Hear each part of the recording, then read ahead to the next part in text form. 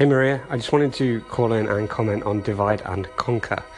I think that phrase is really meant to be used in a negative way, so that whoever's doing the conquering is also doing the dividing, and it's the people that they are dividing that they wish to conquer, because as you go on to rightfully explain, when people are divided, they're at their most vulnerable, and of course that makes them open to be conquered by anyone looking to take advantage of that situation.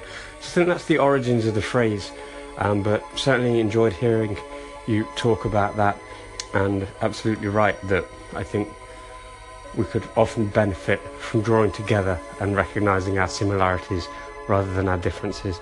Keep up the great work on the station, as always. Really enjoy listening. Hello to my lovely Anchor community and podcast listeners. This is Maria talking about inspiring human potential, inner growth, and sometimes about purpose-driven entrepreneurship life.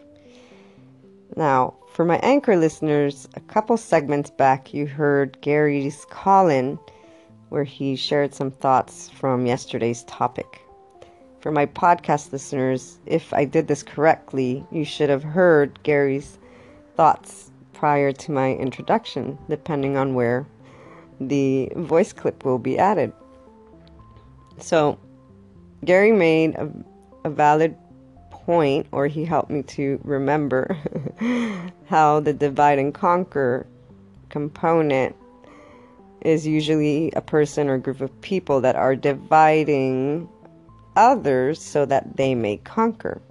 So strategically, you would, decide to break up a group of people or even just two individuals so that you may take control of the situation.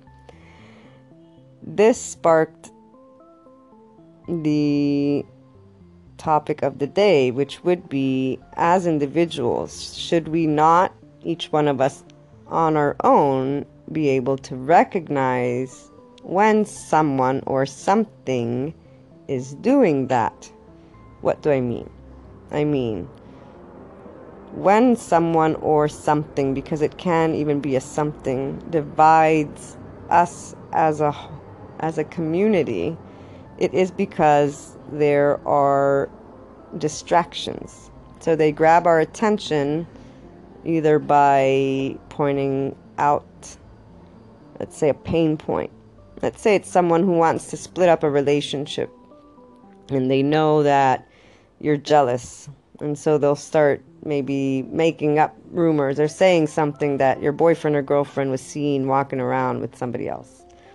This is like the most simplistic thing ever, but this is to say that person they knew you, they knew what would affect you, and they then decide to use it in their favor to try and obtain something.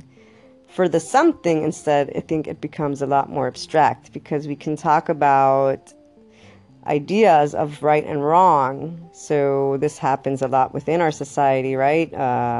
Pro-life, pro-choice. Yes, smoking, no smoking. Yes, healthy eating, no healthy eating.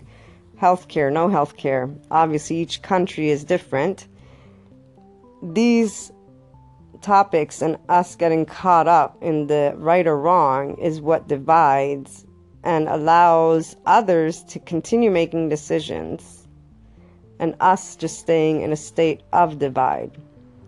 So I would hope, though, that at least for each one of us, when we do make that choice to stand our ground, quote unquote, and say, you know what, no, I do believe this is right, I hope that it isn't due to the manipulation, in a sense, of the way the system works, that you are dividing yourself from others, and that you have explored within you your reasons in depth for why you believe that judgment, for why you believe that group of people is this way or that way, why you believe that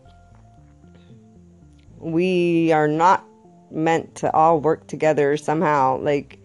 I hope that each one of us can take a step back and just think 1 second. If my society, if the mass media, if the people around me talked differently about this group of people, this law, this country, that country, would I still hold the beliefs, the divide that I hold?